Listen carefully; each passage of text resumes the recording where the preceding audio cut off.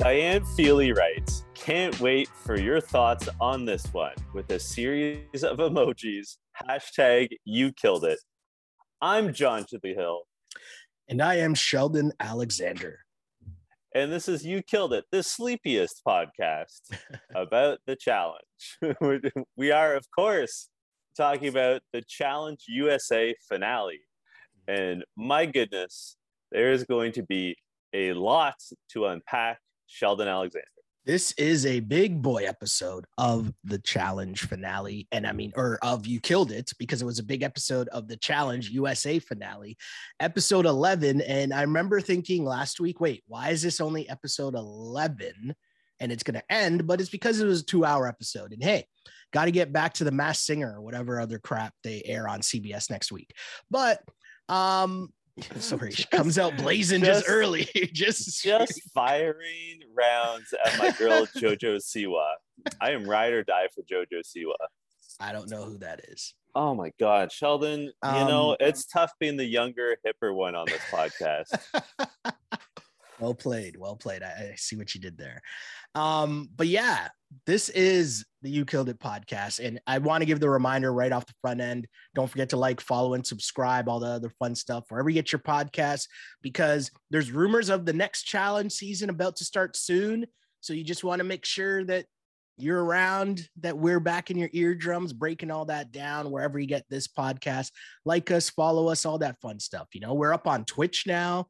We're on YouTube still, that's how you support the movement. That is the You Killed It pod, because we are supporting this, which is a challenge. And I'm going to ask you a question right off the front end, because I'm fired up. I don't know what just happened. It's like the camera went on. I was like, and then the camera went on and I'm like, okay, I've been waiting to talk about this for 2 days and I'm fired up now.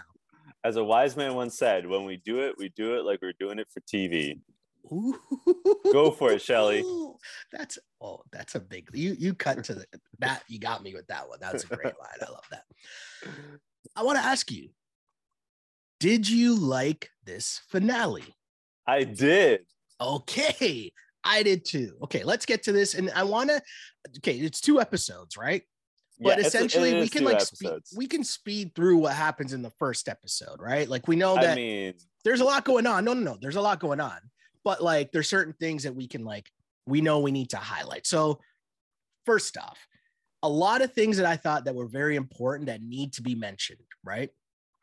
You have to finish to keep what's in your bank. I think that part right off the front end was very, very key. And they emphasized that over and over again. And I didn't really understand why. I obviously thought it meant that some people weren't going to finish, but still, we'll get there. We start with the women's elimination talk, right? Enzo is crying and talking to Kayla about how Angela's still in the house. And, he's so mad. Why is Angela still here? Nobody even likes her, blah, blah, blah. And it's like, because she wins? That's how you avoid. He's like, why did she get to go in the elimination? It's like, because she wins and she's not going to put herself in the elimination. Because she crushes people in the daily. So, I mean, from the hop, it was very clearly explained. Like episode 1, you can get in either by you can make the final either by winning dailies or winning an elimination. Angela chose the simpler route. Right. One thing I want to point out off the front end, we will talk about Danny a lot in this episode, but I want to bring something up. Danny says, I play for my wife, Kiki. I play for my daughter, Zoe. And I'm thinking, hold on, Zoe got a raw deal. How are we just really hearing about Zoe now? Everything was Kiki this, Kiki that. And I'm not mad at that. I get it. I understand it. That's wifey. Cool. But I really feel like Zoe got a raw deal until we finally see him calling home and Zoe starts dancing. And we're like, yo, where was Zoe the whole time? Yeah. Give us more Zoe. We're both journalists, and there's a phrase in our industry called burying the lead. And that's because when you're writing a news story, you're supposed to start with the most important piece of information. Yeah. Our guy, Danny, he's been burying the lead. Zoe is cute as heck. Yeah. She can't even talk and she's dancing. Stop. I was excited for Kiki to make an appearance on the challenge because she like let's be honest. Kiki had more of an impact on this season than David. So I'm glad we finally got to see her. But like as you said, where's been the Zoe love? And I'm not saying Danny doesn't love Zoe. I'm just saying he didn't mention her. I guess it's because Zoe is too young to offer advice to him on his reality TV show. It's probably too esoteric a concept for a baby. But damn, we needed more Kiki and Zoe. I would have liked this show, like this entire season of the challenge, 10% more if every episode featured a call, just Danny calling Kiki and Zoe, just checking in. So a couple things I want to add on here, right? So one is the fact that I'm looking back in hindsight and thinking, wait, we finally got to see Kiki and Zoe. Should that have been a telltale sign that, wait a second, Danny's going to win? But then again, no, because we saw Angela get a call from Tyler, which was, I mean, yeah, that was something. I have thoughts. Oh, there's a lot of thoughts. There's a lot of thoughts. But I also know you have thoughts about the daily challenge here, right? I do. Getting tired, which, there's a play on words because you got to like, you're really tired, but then you also got to get tires. I see what you did. As someone who loves to over-explain jokes, because I think it's funny to over-explain a joke, I felt so close to TJ as he broke down what is a very obvious joke that no one laughed at because it's not that good. No. I was TJ in that moment. That's my life. You've been around me long enough to know I love explaining a joke. I think it's funny, even though I don't think anyone else does. Yeah. Except apparently TJ Lavin, BMX. I didn't find it funny. And to be honest, I think I was so tired that I didn't even make the link of, oh, you have to get tires until he said it. I was like, okay, cool. Let's move on with these proceedings. But anyways, we have this great daily where it's nighttime and everyone's tripping out because it's nighttime and they woke them up to have the daily at night. Anyways, you have to swim 500 meters. Then you have to run, climb up a hill, get to an old house. It's like an old army base. Yeah, it's an old town. Yeah, and then there's basically all these like not only mannequins and stuff, but there's also all these tires, which each tire is painted a different color. Every color is worth a set amount of points. The higher the point value, the harder the puzzle is to get said tire. The person with the most points at the end wins. Now, the big storyline here is that two things. One, this whole thing lasts 2 hours. So that's a long time.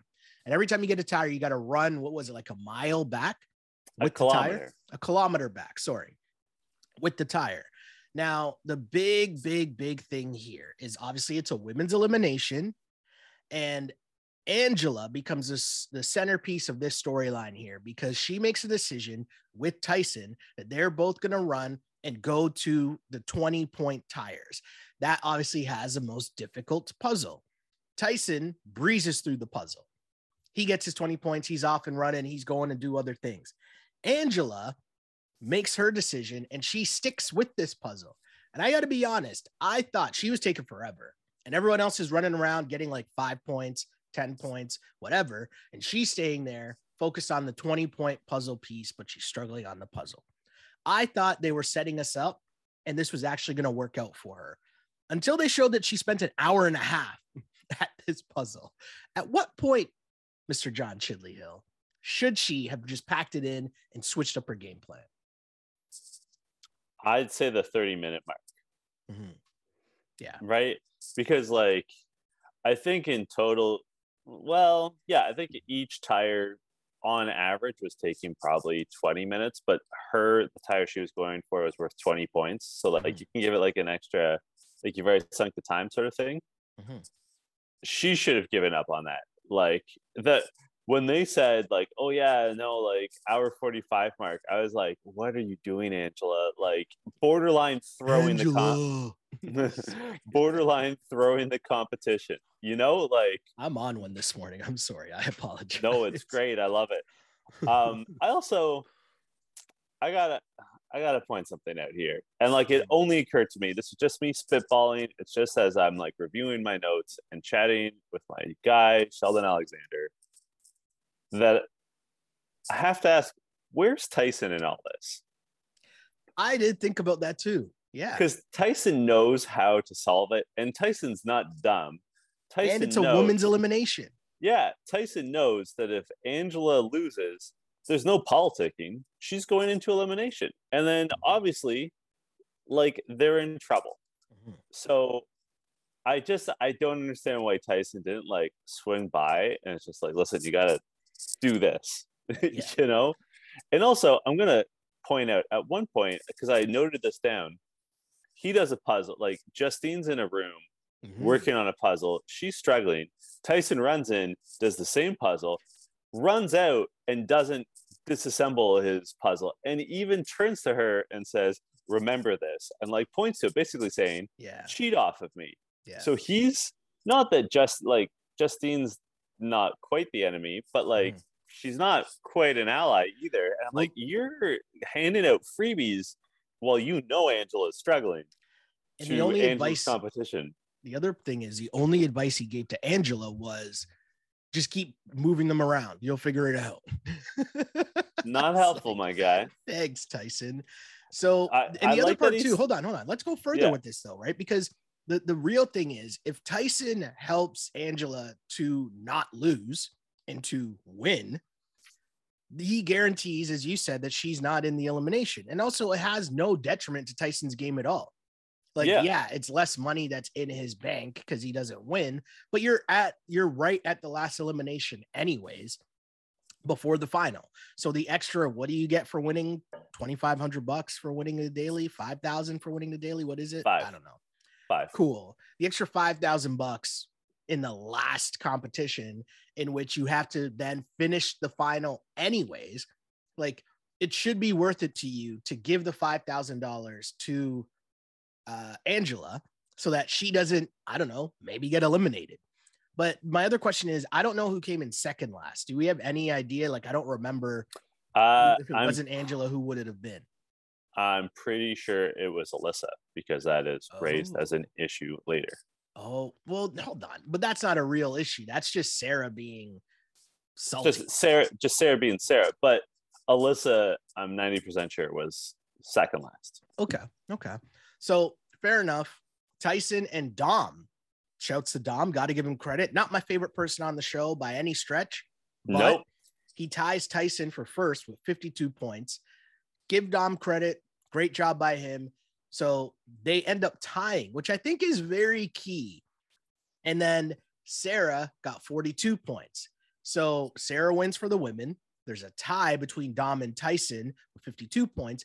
And to me, I think that the producers here did this on purpose to like have some added drama about how this would play out, because now it's a vote essentially in terms of who's going to go into the elimination.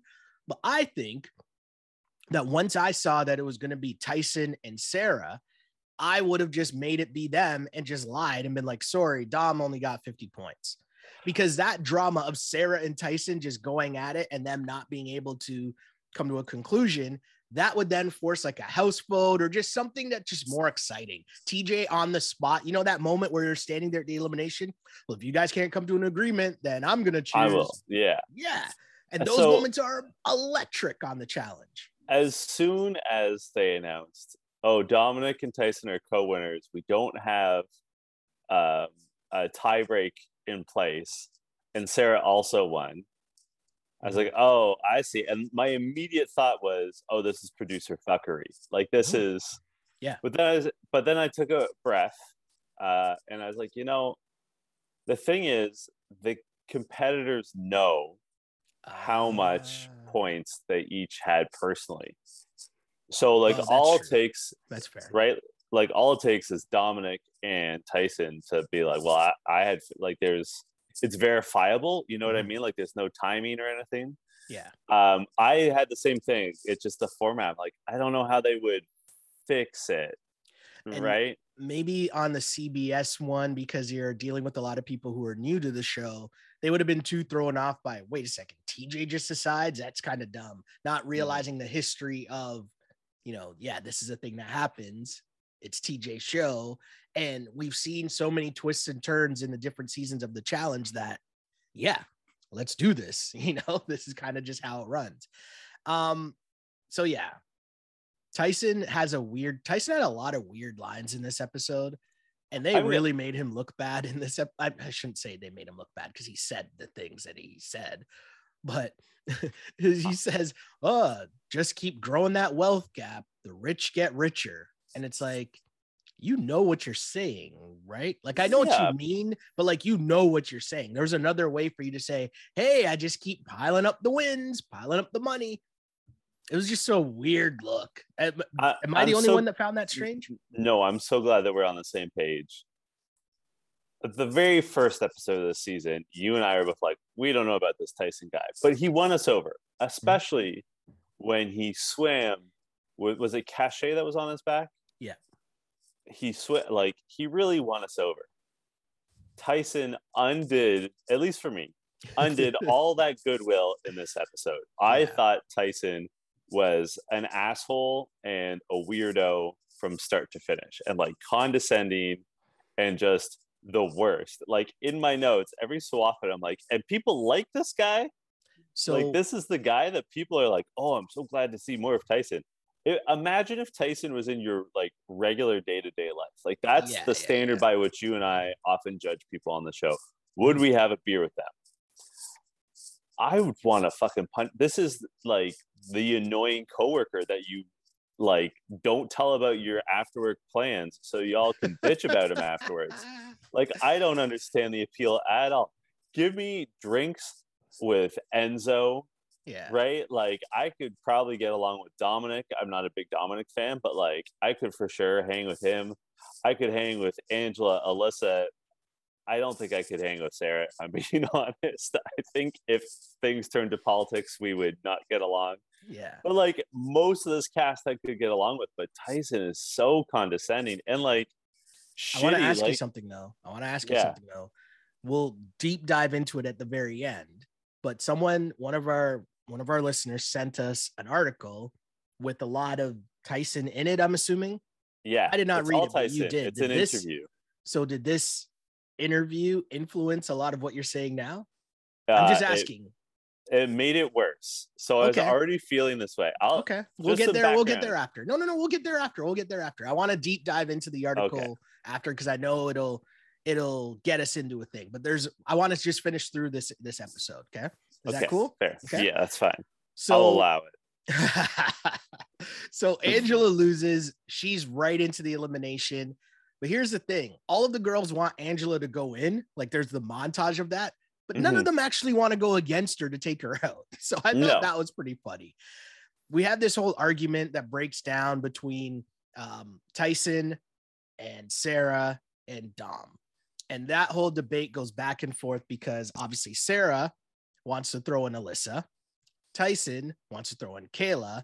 And Dom, to me, just wanted to enjoy having the power.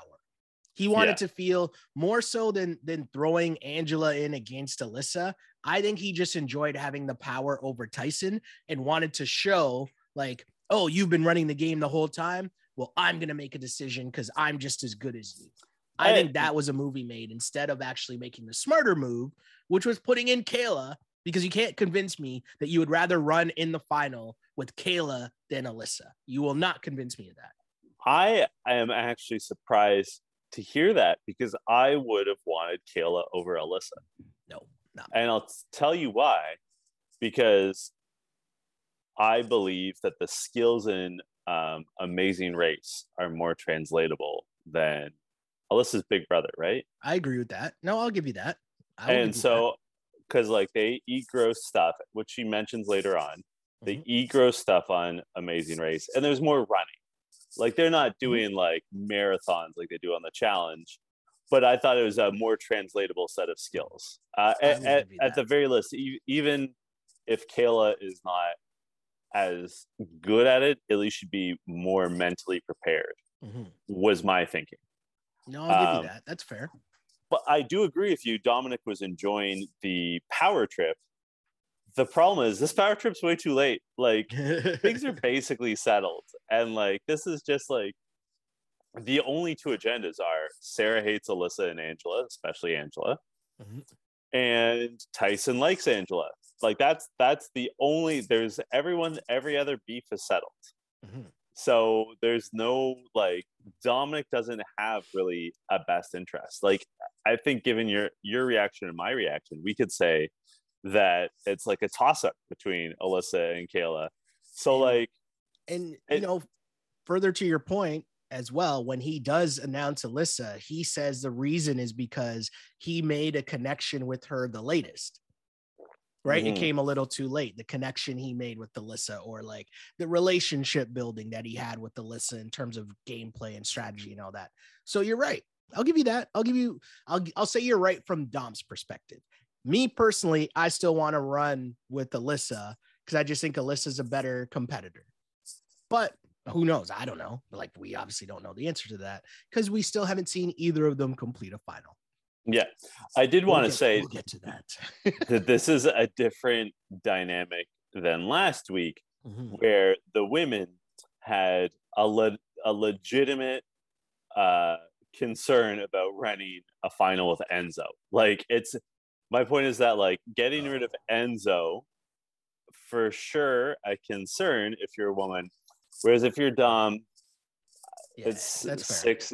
Like it's not that big a deal if you have Kayla or Alyssa. It's not Enzo level disasters.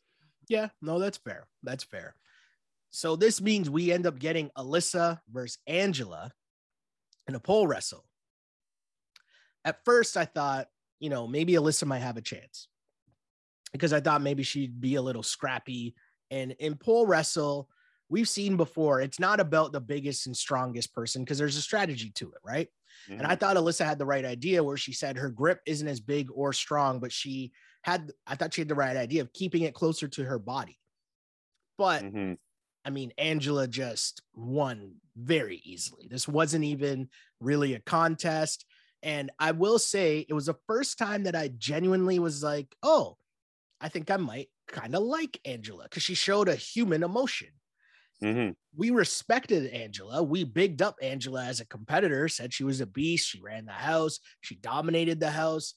She was running things. But the moment where she breaks down at the very end of that elimination, where, she's crying as she's hugging Alyssa, and Alyssa's telling her, oh, it's okay. It's okay. You could tell that she felt bad about having to send home Alyssa right before the final, because the other part that we didn't really get enough of on this version of the challenge, but if this same cast was on the regular version of the challenge, we would have gotten way more scenes from Angela talking about how, well, my only friend in the house for a long time was Alyssa.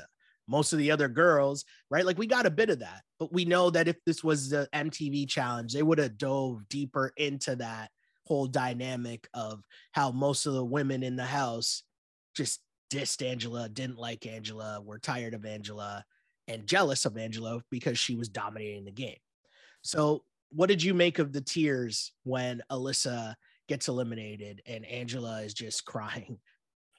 Sorry, I got to say something. I started laughing because I read the next part of my notes, not because I was laughing at Angela crying. And I'll get to what I'm laughing at after you go. Okay. I liked it. I don't dislike Angela. I'm not living with her, nor is she dominating me in like competitions as she was everyone else in the house. But like, we sort of glossed over this, but I was surprised that she is engaged to Tyler from Big Brother because I mean, they're both very attractive people. So like on that level, they're for sure on the same par, but she just has such a different vibe. Like, she has a killer instinct that he does not. And like, I like Tyler. Yeah. But I did find them a weird couple on that season of Big Brother. That might be one of the last seasons of Big Brother I watched. Like, I'm trying to think back, but like, I remember watching that season of Big Brother and I remember thinking, this is a weird couple. Like the vibes that they both give off, right? In terms of, he seems to be the laid back, chill surfer dude, probably, high every day, going to rip some waves or whatever those dudes would say. But Angela, I got you. Sorry. It makes me laugh whenever I get you.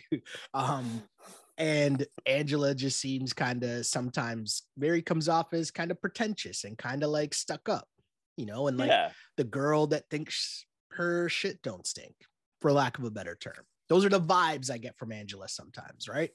So how those two things connect, I don't know. But obviously those are just our perceptions from watching them on a television show, right? Yeah. Well, what I was going to say is that I liked this moment because you and I have, I think, rightly been down on people who over celebrate and, you know, perhaps make a throat slashing movement and stuff like that. A gesture, not a movement. Yeah. And this seemed really weird. I thought this really shamed those other people in its authenticity. I don't think she was faking. I think those tears were absolutely real. Mm-hmm. I liked that she immediately picked Alyssa up, hugged her, was, I think, genuinely upset to see her friend go. I expect they'll be real life friends after this if they weren't already. Yeah. And you know, I also like the energy of not even addressing the crowd. Yeah, there was no anger. There was no there's nothing. Yeah, there's nothing. I also liked borderline line of the episode. TJ explained everything. Turns to Angela, goes, "Well, Angela, it's all your fault." Yeah, that's definitely. I think that's up there for my line of the episode. I can't remember right now if I wrote something else down because there's 2 hours and there was a lot happening and all that fun stuff. But that's actually what I was laughing at when I was saying Angela's tears, because again, we're used to TJ, so I could see how it comes off weird to someone who's just now tuning into this show, because it's not Jeff Probst or whatever is that my guy's name? Yeah. And it's not Julie Chen. So I see how it might throw people off, but that was amazing, right? Just trying to make her cry was pretty funny. Shouts to TJ, because that's what TJ does. Significantly, Ben hurt himself in the daily. Yeah. He tripped and fell, which is, old age, and his shoulders messed up. And after that injury, he is visibly favoring his shoulder. Yeah. He gets it checked out by a medic who says he's okay, although there's a bump in his shoulder, which I'm no doctor, but there shouldn't be a bump there. No. And he says they have him checked out by a doctor. He flies. He shows up to the final. It's final day. They're up in the mountains. And as soon as they get settled, TJ says, "Ben, I'm sorry you're not medically cleared." Yeah. I did have a question about Ben that I wanted to ask you. I've been meaning to ask it all season. And I feel like I'm going to get some hate for this in the mentions, but how do you feel about cowboy hats?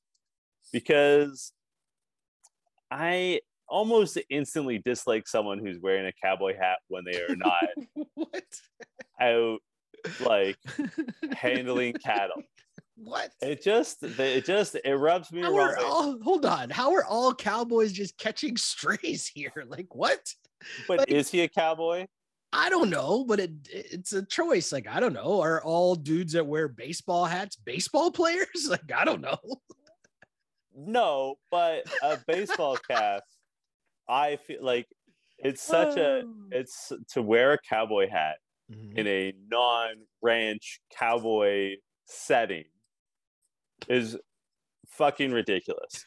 When he's lined up with all these other people and he's wearing a cowboy hat, do you honestly think, can you imagine if your guy Ben, because I know you're a big Ben stan apparently, if he's running the fucking challenge final while wearing a cowboy hat?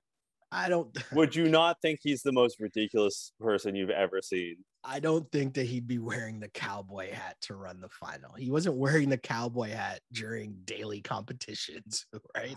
What are we talking about right now? I feel like there's a hidden story that we need to do. No, there's not.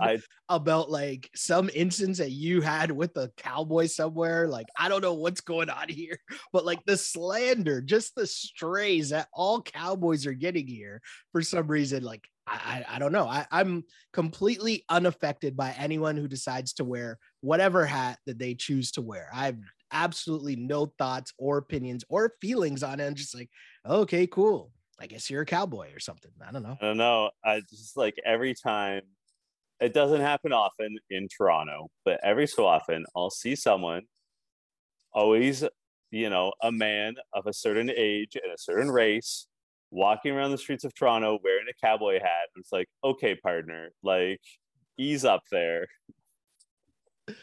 I want to find it again. I want to find the clip of a cowboy podcast where they're chirping dudes wearing baseball hats, being like, okay, how's your double play turn going?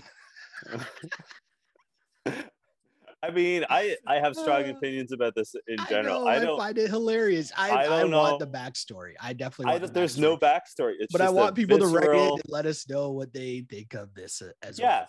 Yes. You know what? Let's take it to the people. Mm-hmm. What do you think when people wear a cowboy hat in a non-cowboy setting? I'm so like, listen, is your take here that hold on. Is your take here that cowboy hats should only be worn like on a farm or like riding a horse? Or like if you wore one to a country music show or the Calgary Stampede, that's fine. It's like, I don't know if I agree with this take. If you saw someone wearing a bicycle helmet when not wearing a bike, would you not think they were eccentric? Totally different. Why? It's a bicycle helmet serves a purpose. Like a bicycle helmet serves a purpose. Like if you fall off the bike, cowboy hat. What? I feel like a cowboy hat, there's a level of style that comes into play. I wasn't making a comment on the good or bad nature of said style. I'm just saying that it is a stylistic choice of how someone chooses to represent themselves. And instead of like a toque, or instead of a cap, instead of a dad hat, which I choose to rock right now, some people rock a cowboy hat. I don't know. I'm so unaffected by this, but I'm so interested in why Cowboys are catching strays from the corner of Mr. John Chidley Hill. But let's throw it to the You Killed It listeners. Yeah. Where do you stand on wearing cowboy hats when you are not actively a cowboy? When you are not Ben's not actively a cowboy. When he's running the challenge, come on. What? He's not rustling cattle. No, but I mean, in his normal life, like, I don't know what Ben does on a Tuesday. He was a Marine. A Tuesday. Yeah. He was a Marine. We know that. I will say, I have other hot clothing takes, and I'll make it personal. It is, as many of our listeners know, I am a golf reporter. I'm a golf journalist. And I always think it's hilarious, and I mock other golf journalists for wearing golf shoes and golf pants and like golf shirts when they're covering golf. Like, I'll always like give them a nudge in the scrum or whatever before, and I'll be like, they're not going to ask you to play, right? Like, just because you're like, they're not going to be like, oh, that golfer didn't show up. If only someone is wearing golf gear. Like, I'm like, I have these opinions in me, Sheldon. You do realize that is counter to everything you just said about the cowboy hat. No, I'm saying the same thing. They're not playing golf.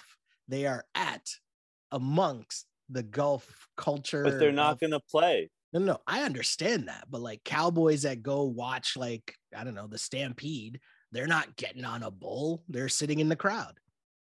But they're also not like participating. I don't know.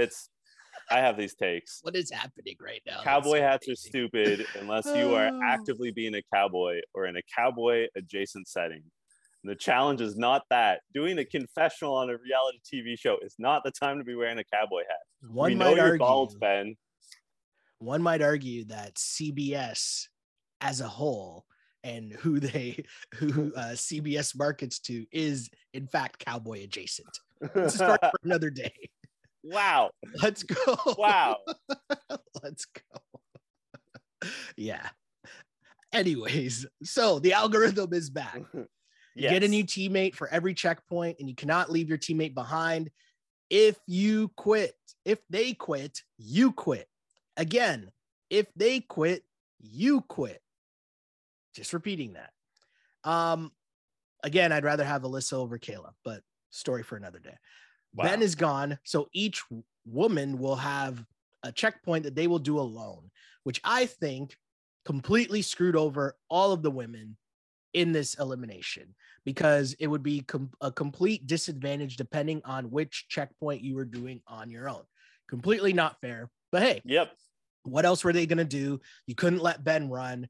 You couldn't, like, there's no other option, right? I don't know what the other option would be. I genuinely thought they were going to do the algorithm, and whichever woman was solo dolo was just going to be automatically eliminated.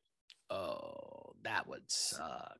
It would suck, but like some crazy outcomes though. And I mean, essentially the same thing happened if you were partnered with Enzo for the first round.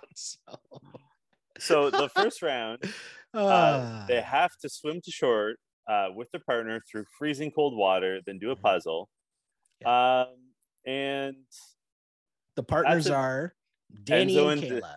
Danny and Kayla. Dom and Angela, Tyson and Justine, Desi and Enzo, and Sarah alone. And I mean, Justine says swimming is Tyson's element. And Tyson says, well, one of my elements. Oh my God. I did love, shout out to the producers when they, after that moment, after Tyson being insufferable, they do a slow-mo of them doing the potato fries. You know what I mean? Okay. And I suppose for our listeners, I should say, you know, when you like bump fists, but then explode your hand, potato fries. That's so terrible. And what do you call it when people do that? So let's keep going. But they do it in slow-mo because Tyson absolutely fumbles doing it. His fries are too late. His fries got burnt. Yeah. But the big thing that happens, obviously, in the first leg of all this, and normally, for the record, we would go through and we would break down each and every single checkpoint in terms of who's in first, who's in second, all that fun stuff. But you know what? As we all know, this doesn't really matter because we all know what ends up happening. But we will say the big part of the first checkpoint was Enzo.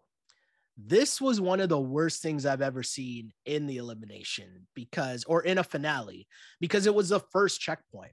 And I understand we've seen people who can't swim before, but like, you got to try, bro. And he didn't even try. And he was like screaming help, but you could tell it was a fake help. Like, it wasn't a real Enzo. Like, you weren't feeling in danger. Do you know what I mean? It wasn't like that kind of help. And poor Desi is like swimming behind him saying, hey, just hold on to me. Like, just try. Come on. I need you. Just float. I need you. We got to at least try. And my guy's like, I can't do it. I can't do it. And to me, it's like, what a jerk. There's no explanation for that. I feel so bad for Desi. Enzo is such a chump. He talked so much smack about when he was getting mad at people for wanting to put him in the elimination. Remember all the hissy fit that he threw in the prior weeks because Angela wanted to put him in the elimination. And when she said, no one wants to run an elimination or a final with you. And this is why. And you would think that my guy might have, like, I don't know, taken some of that to heart, taken offense to some of that. And instead he goes out and does the worst thing ever. Now, listen, I'm not the strongest swimmer. Okay. I'm not saying that I'm the strongest swimmer by any stretch, but you're wearing a life jacket, bro. Like, you're not going to sink. So unless you start cramping up, unless like something major like that happens, which my guy didn't even fake an injury, right? Which he could have done, right? He just quit. That is whack. That is the wackest of the whack. And I know so much more quitting ends up happening. And I know so much else was bad in this finale, but that is the worst thing I've ever seen. No, sorry. Second worst thing I've ever seen. We'll get to the worst thing that I've ever seen. Oh, I love that. Oh, what a take. What a preview. So yeah, as you said, Enzo's gone. I felt bad for Desi. I thought she would have been a contender. I thought she was stronger than Justine, and maybe could have surprised us. Maybe could have given Angela and Sarah a run for their money. So I was sorry to see her go. If I were her, I would be fucking livid. Like, I have a serious beef. Yeah, I would have massive issues. He wasn't even that apologetic either. No, it was because you know what, jerk. because he knows that he was lame, right? Like everything about what he did afterwards is someone who knows that what they did was selfish and shitty. Yeah. Then the next one is gross eating time, which I have to say, maybe I don't understand the science of it, but I mean, I can think of dishes where I would eat an entire onion and maybe not that much garlic, but a lot of garlic. Yeah. I was surprised to see them vomiting. I actually thought that the lemon juice would be the worst part of that, although maybe Angela was onto something because she like diced up her onion and garlic and then like poured lemon juice on it, and she seemed to be, and I was like, the acid will cook it slightly or break it down or something. Yeah, I don't know. She had some whole thing about it, but I also think the funniest part was the proof is in the pudding. Everyone kind of laughed at her for her whole way of going about it. Like Sarah was chirping her, but then Angela finished before all of them. So I mean, cool. I guess it worked. And Kayla, who was also chirping Angela, was also last. I thought that was funny, but the funniest part too was also Tyson after watching Angela win, and Tyson in this round was partnered with Sarah. He's kind of like, oh, and now she's done. Like Angela just beat you. Like, and he's trying to be calm, but he can't be calm because he's just a jerk. So anyways, after that, you run off, you have to remember a number, solve an equation. And Danny, I'm only bringing this part up because not much really happens other than Dom farting in Justine's face, which is, come on, bro. I mean, so I have two. First of all, we're skipping over what is my real line of the episode. Well, okay. Cool. Justine goes, I have the best vomit of everybody here, because she had, I guess, I don't know how to describe it other than a thorough vomit. Like, it's clear her vomit was a deeper vomit. I think you know what I mean. That works. I also, listen, it's not great that Dom was farting and burping, but also, I get why it's happening. Yeah, I think he should have been like, hey, Justine, walk ahead of me. Like, I think that would have been the polite, and just been like, listen, it is what it is. I just ate some fucked up stuff. Sorry, but it is what it is. I don't see how there's any way around it in that situation, though. Yeah, I mean, it was a weird flex by him for sure. But I mean, I did bring up this part, though, because the numbers, and you had to remember the numbers. And I thought Danny had the best way of doing that because he was using numbers, like player numbers, jersey numbers. And he's smart. Like, 3 times 8 is what, 24? And who's his partner at the time? I don't remember. He's like, oh, no, not 24. Kobe Bryant. And then they just kept going. I was like, I like that. I think that's really smart. Super smart. So Danny and Angela win that part. Then it's Tyson and Sarah, and then Justine and Dom, then Kayla. Give her credit for not quitting, as she struggled so hard after making fun of Angela's way of trying to eat the onion. Kayla didn't quit. She almost did, but she didn't quit. Checkpoint 3. Solving more puzzles. You get to memorize 10 numbers between you and your partner. Tyson is super cocky about how easy everything is. Meanwhile, Justine is all alone for this one, which is super difficult to do on your own. That would suck. But this is what I mean. It's so unfair, right? Like, of all you're right that every woman that had to go solo on every stage, it sucked for all of them. Like, it just, but this one, I don't know how she timed out on this stage, but I don't know how any one person could memorize those numbers and like in one trip. Yeah. And then when they got there and they're like, yeah, you have to add up the numbers and then start decoding it. Imagine having to write out those numbers that you memorized by yourself on the ground and then start adding them up. Like, forget about it. Like, crazy. But now we get to the main, not the main point, but a main point of this episode, because the next checkpoint involved, it's nighttime. You got to stay up late. You got to move dirt piles from one pile to the next, right? You got to move a dirt pile across the field using a wheelbarrow. And again, this part sucks because if you are the female contestant that is by yourself, you got to do it by yourself. And this time it's Angela. Now, she does acknowledge that her pile is less than the other contestants who have 2 people doing this. And the theory is, while you're doing it, the other partner's sleeping. So if you're Angela, you're not going to get to sleep. And so she thinks that she is being strategic. And she's like, you know what? I'm just going to remove myself, take the L. I'll take the L in this one. I'm going to go to sleep and just rest up for tomorrow. And she goes into her tent. In that moment, my question to you is, did you think that she was quitting and thus going to be disqualified? Like as it was happening in the moment while you were watching it? In the moment, I didn't. In the moment, I was like, you know what? In the moment, like, you know what? This makes sense. Okay. I was like, okay, yeah. Like if you just say like, yeah, I'm going to be last. Like I'll be the last to leave the tent the next morning or whatever. Like, cause like, I guess she was assuming that they would have staggered exits from that stage or something like that. I was like, yeah, you know what? Like, I get the logic of I'm just going to rest. And like, that's how I'm going to like take advantage of the situation tomorrow. Cause this is an unwinnable situation. Okay. That said, when she is disqualified the next morning,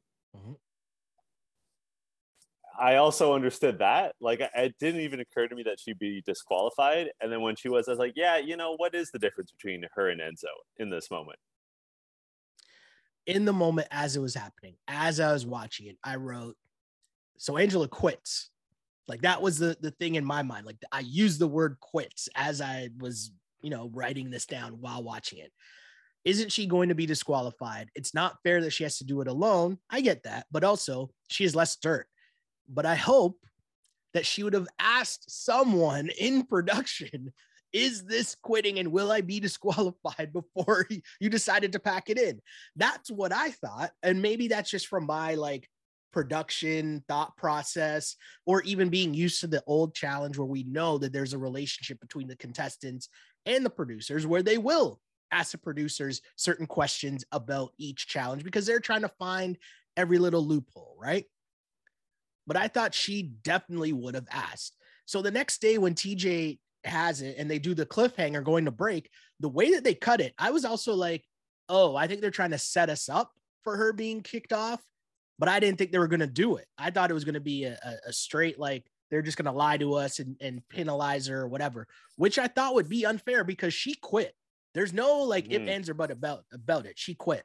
So they kick her off. And I think it's okay. She's an LVP in the history of the challenge to me. Okay. The history of the challenge. This is the dumbest move I have ever seen in the challenge. How do you not ask if you decide to throw this challenge? Is this considered quitting? Will I be disqualified? You got to ask someone before you do it. You can't just do it and then be like, well, I'm not really quitting. I'm being strategic.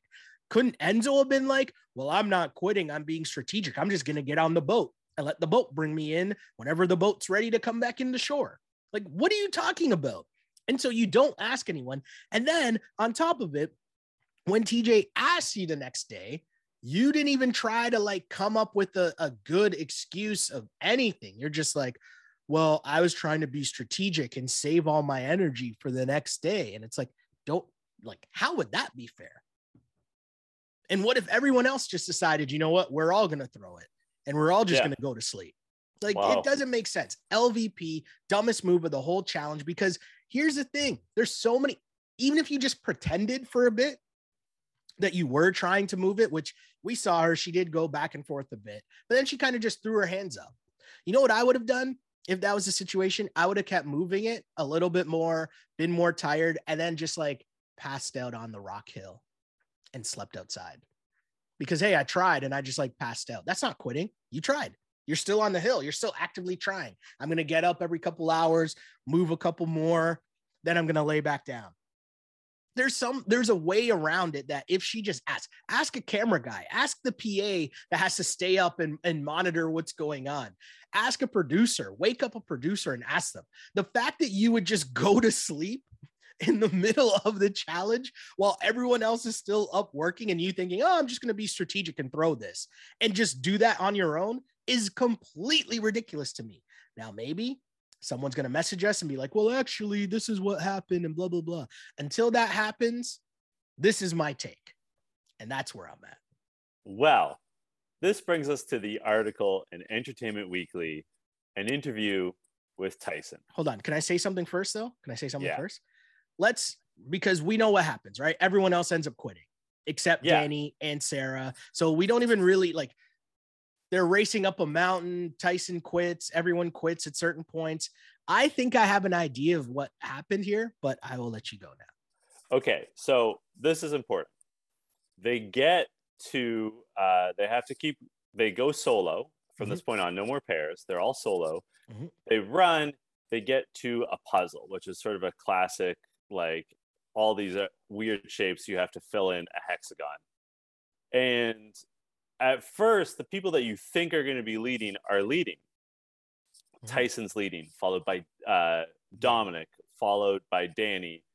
Danny passes them because he finishes it so quickly. Tyson passes them.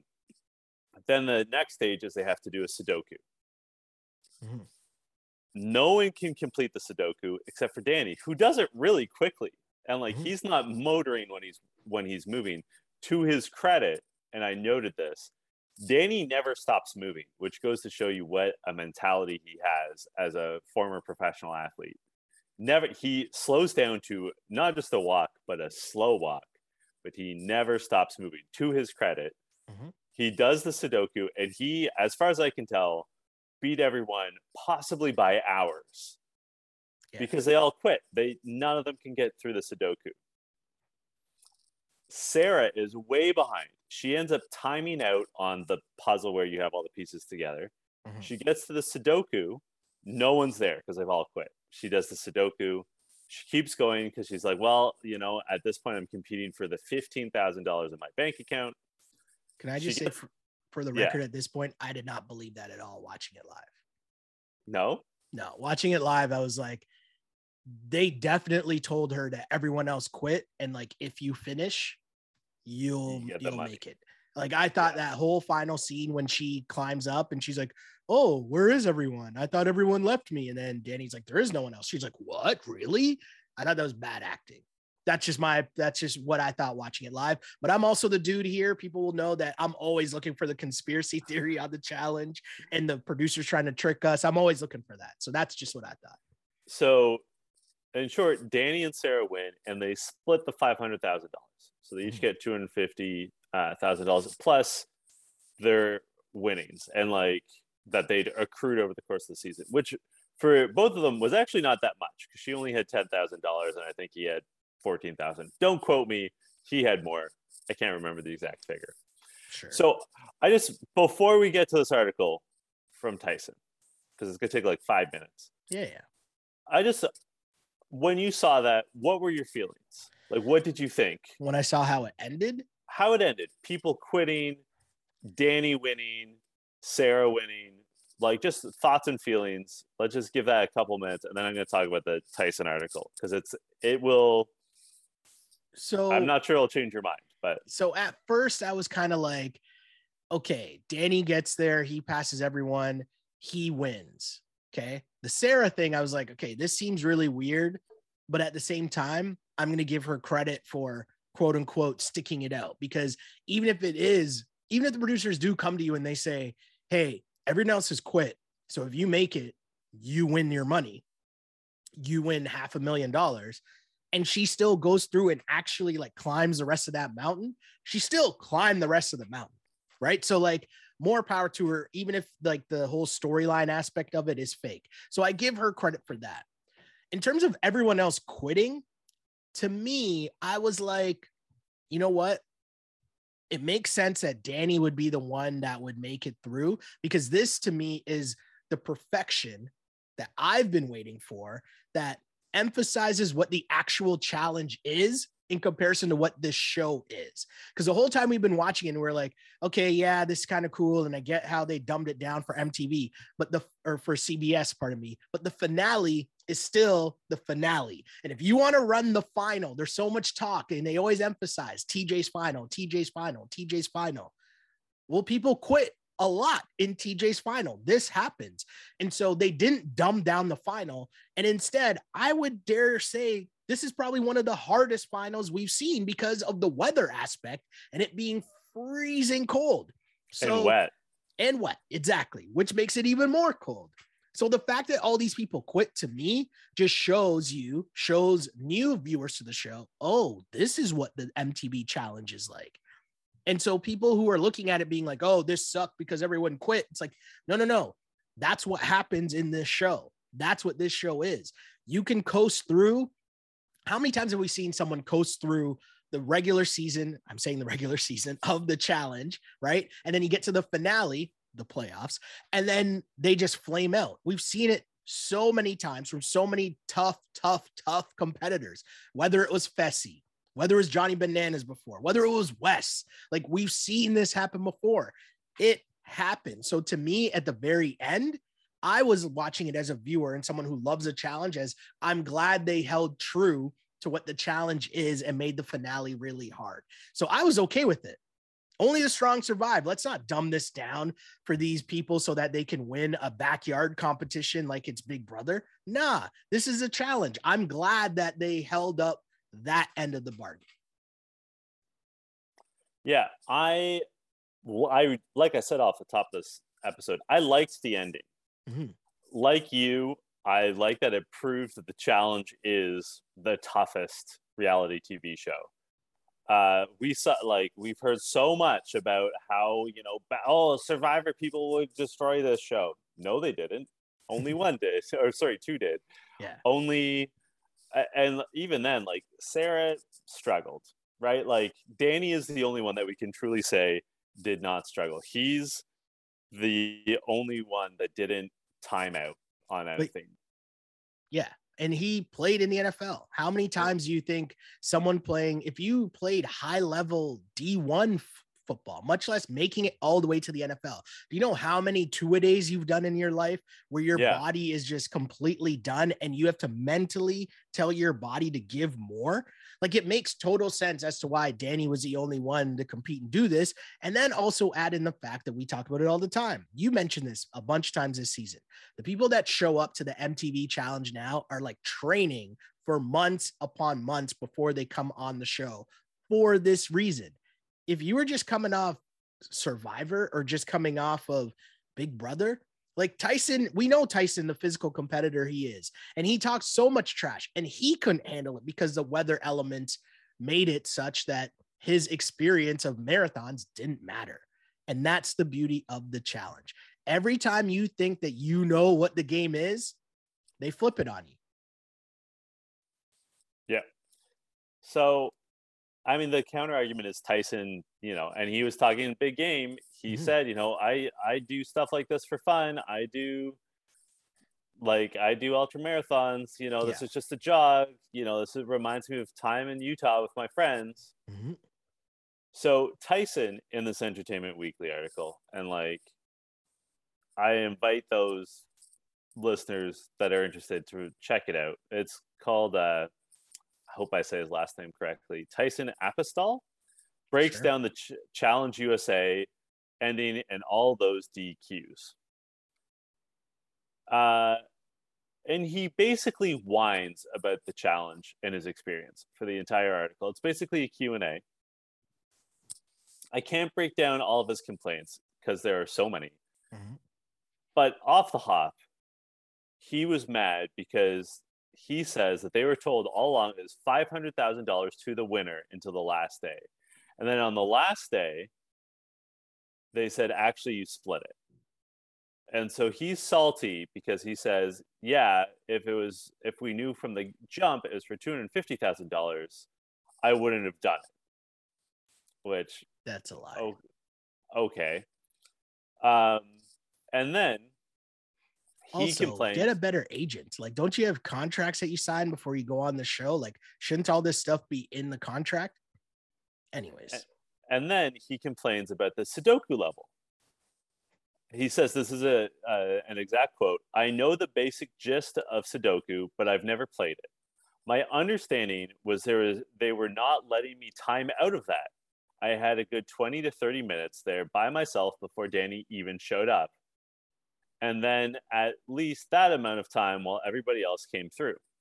So he says that basically most of them, the ones that quit, aside from Kayla, had never done Sudoku. They're not familiar with Sudoku. And he says, Kayla said that she is good at Sudokus. She just couldn't figure that one out. I remember her saying that in the episode. Yeah. Anyways. And he said that earlier stages, they were allowed to time out, which he's right. Like Sarah timed out of the puzzle one before the Sudoku. And Justine timed out of the math one with the decoder. Correct. So his frustration point is, and I'm going to read it verbatim, is there was really no communication from production as to like what the next steps were. We were just looking at it and they were like, you have to finish that. We're like, we can't. Tell us how. We don't know. And then at that point, I was just like, I know I'm not finishing the Sudoku puzzle because I don't fully know how to do it. I've never done one before. My only option is to just drop out. So I understand his point about the timing out. Like, I get that. I get that being a beef, right? Like, why can you time out of the other ones, but you can't time out of this one? So I understand that one. But once they tell you that you can't time out of it, you can't time out of it. Like, I don't know. Like, what, what do you want to do, right? There are your options and you chose to quit. So you quit. He also said he defended Angela's decision to quit. That's insane. I can't find the section, but he said that, so she was told that she would have to move 2/3 of her pile rather than the full pile as she was alone. Okay. His argument was that's not half. That's still more than half. So she would have had to move more gravel than anyone else. Okay. He also said that none of them finished moving their gravel. The only ones that did were Dominic and Sarah. And he said that at a certain point, production came to them and they're like, listen, we also are super tired. We have been awake just as long as you. We need to sleep. So everyone's going to sleep now. Okay. And we're just going to judge it based off of how far along you got. Okay.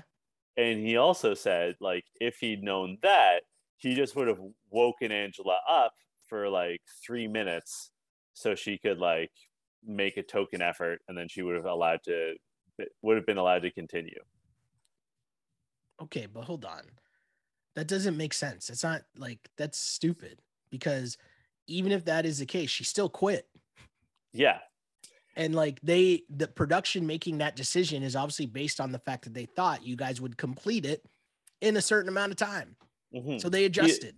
He also said that it got harder because it was raining. So the gravel and sand was getting heavier, which I'll give you that. Yeah. Yeah. But that's also something they're all experiencing. Like, that's still an even playing field, right? Like it's just as heavy for everyone. Yeah.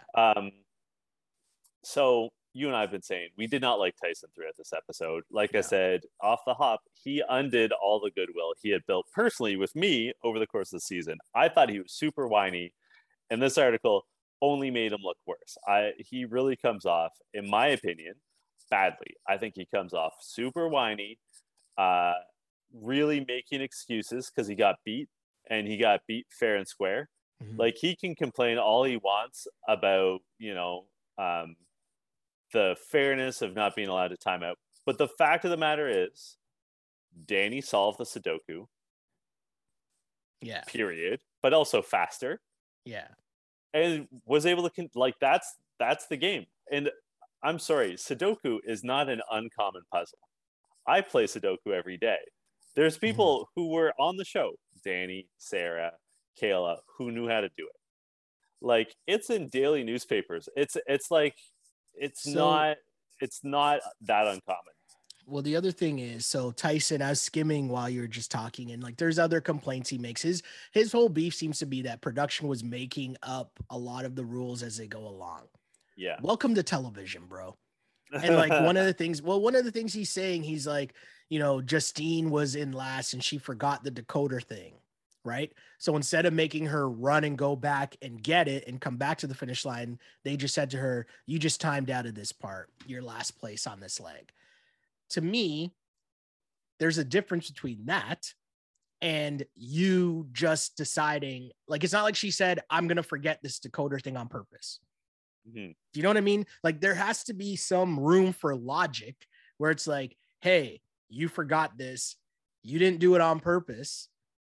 And compare that to Angela telling you she's trying to be strategic, right? Yeah. It's not like she said, oh, my back, I'm hurt. Let me lay down for a sec and then try to get back up and do it. She just said, I'm going to sleep to save my energy for tomorrow, and I'm going to be strategic. Well, you know what? The production staff decided we're going to be strategic and strategic your ass out of this game. Like, what? I don't know. Whining, complaining. You lost, bro. And I get that they're making it up as they go along, but they're also making a television show. I don't know. Yeah. I'm going to side with production in a lot of instances because obviously I come from that background. I understand there's going to be a lot of things decisions you got to make on the fly. And again, you decided to quit. I think that they thought with all of them quitting as a group that they were going to try to like bully production into being like, okay, so yeah, we'll just time you out and let you continue. And then production's like, no, that's what I think. I think so too, because it's happened in the past where production has cut out from what is broadcast entire stages of the final. But the fact remains, in fact, I mean, Danny did it all without timing out. He did not time out on any stage. So it was possible. I want to read something to you. Sure. So here's a question. As someone who watched the challenge since the start, you almost have to expect the inconsistency as a most consistent part of the show. Tyson laughs and says, I noticed that. Survivor's like the finest oiled machine. If one thing is incorrect or fails, host Jeff Probst is immediately there, making sure it's fixed. This doesn't have any of that. This is like the machine that's never been oiled.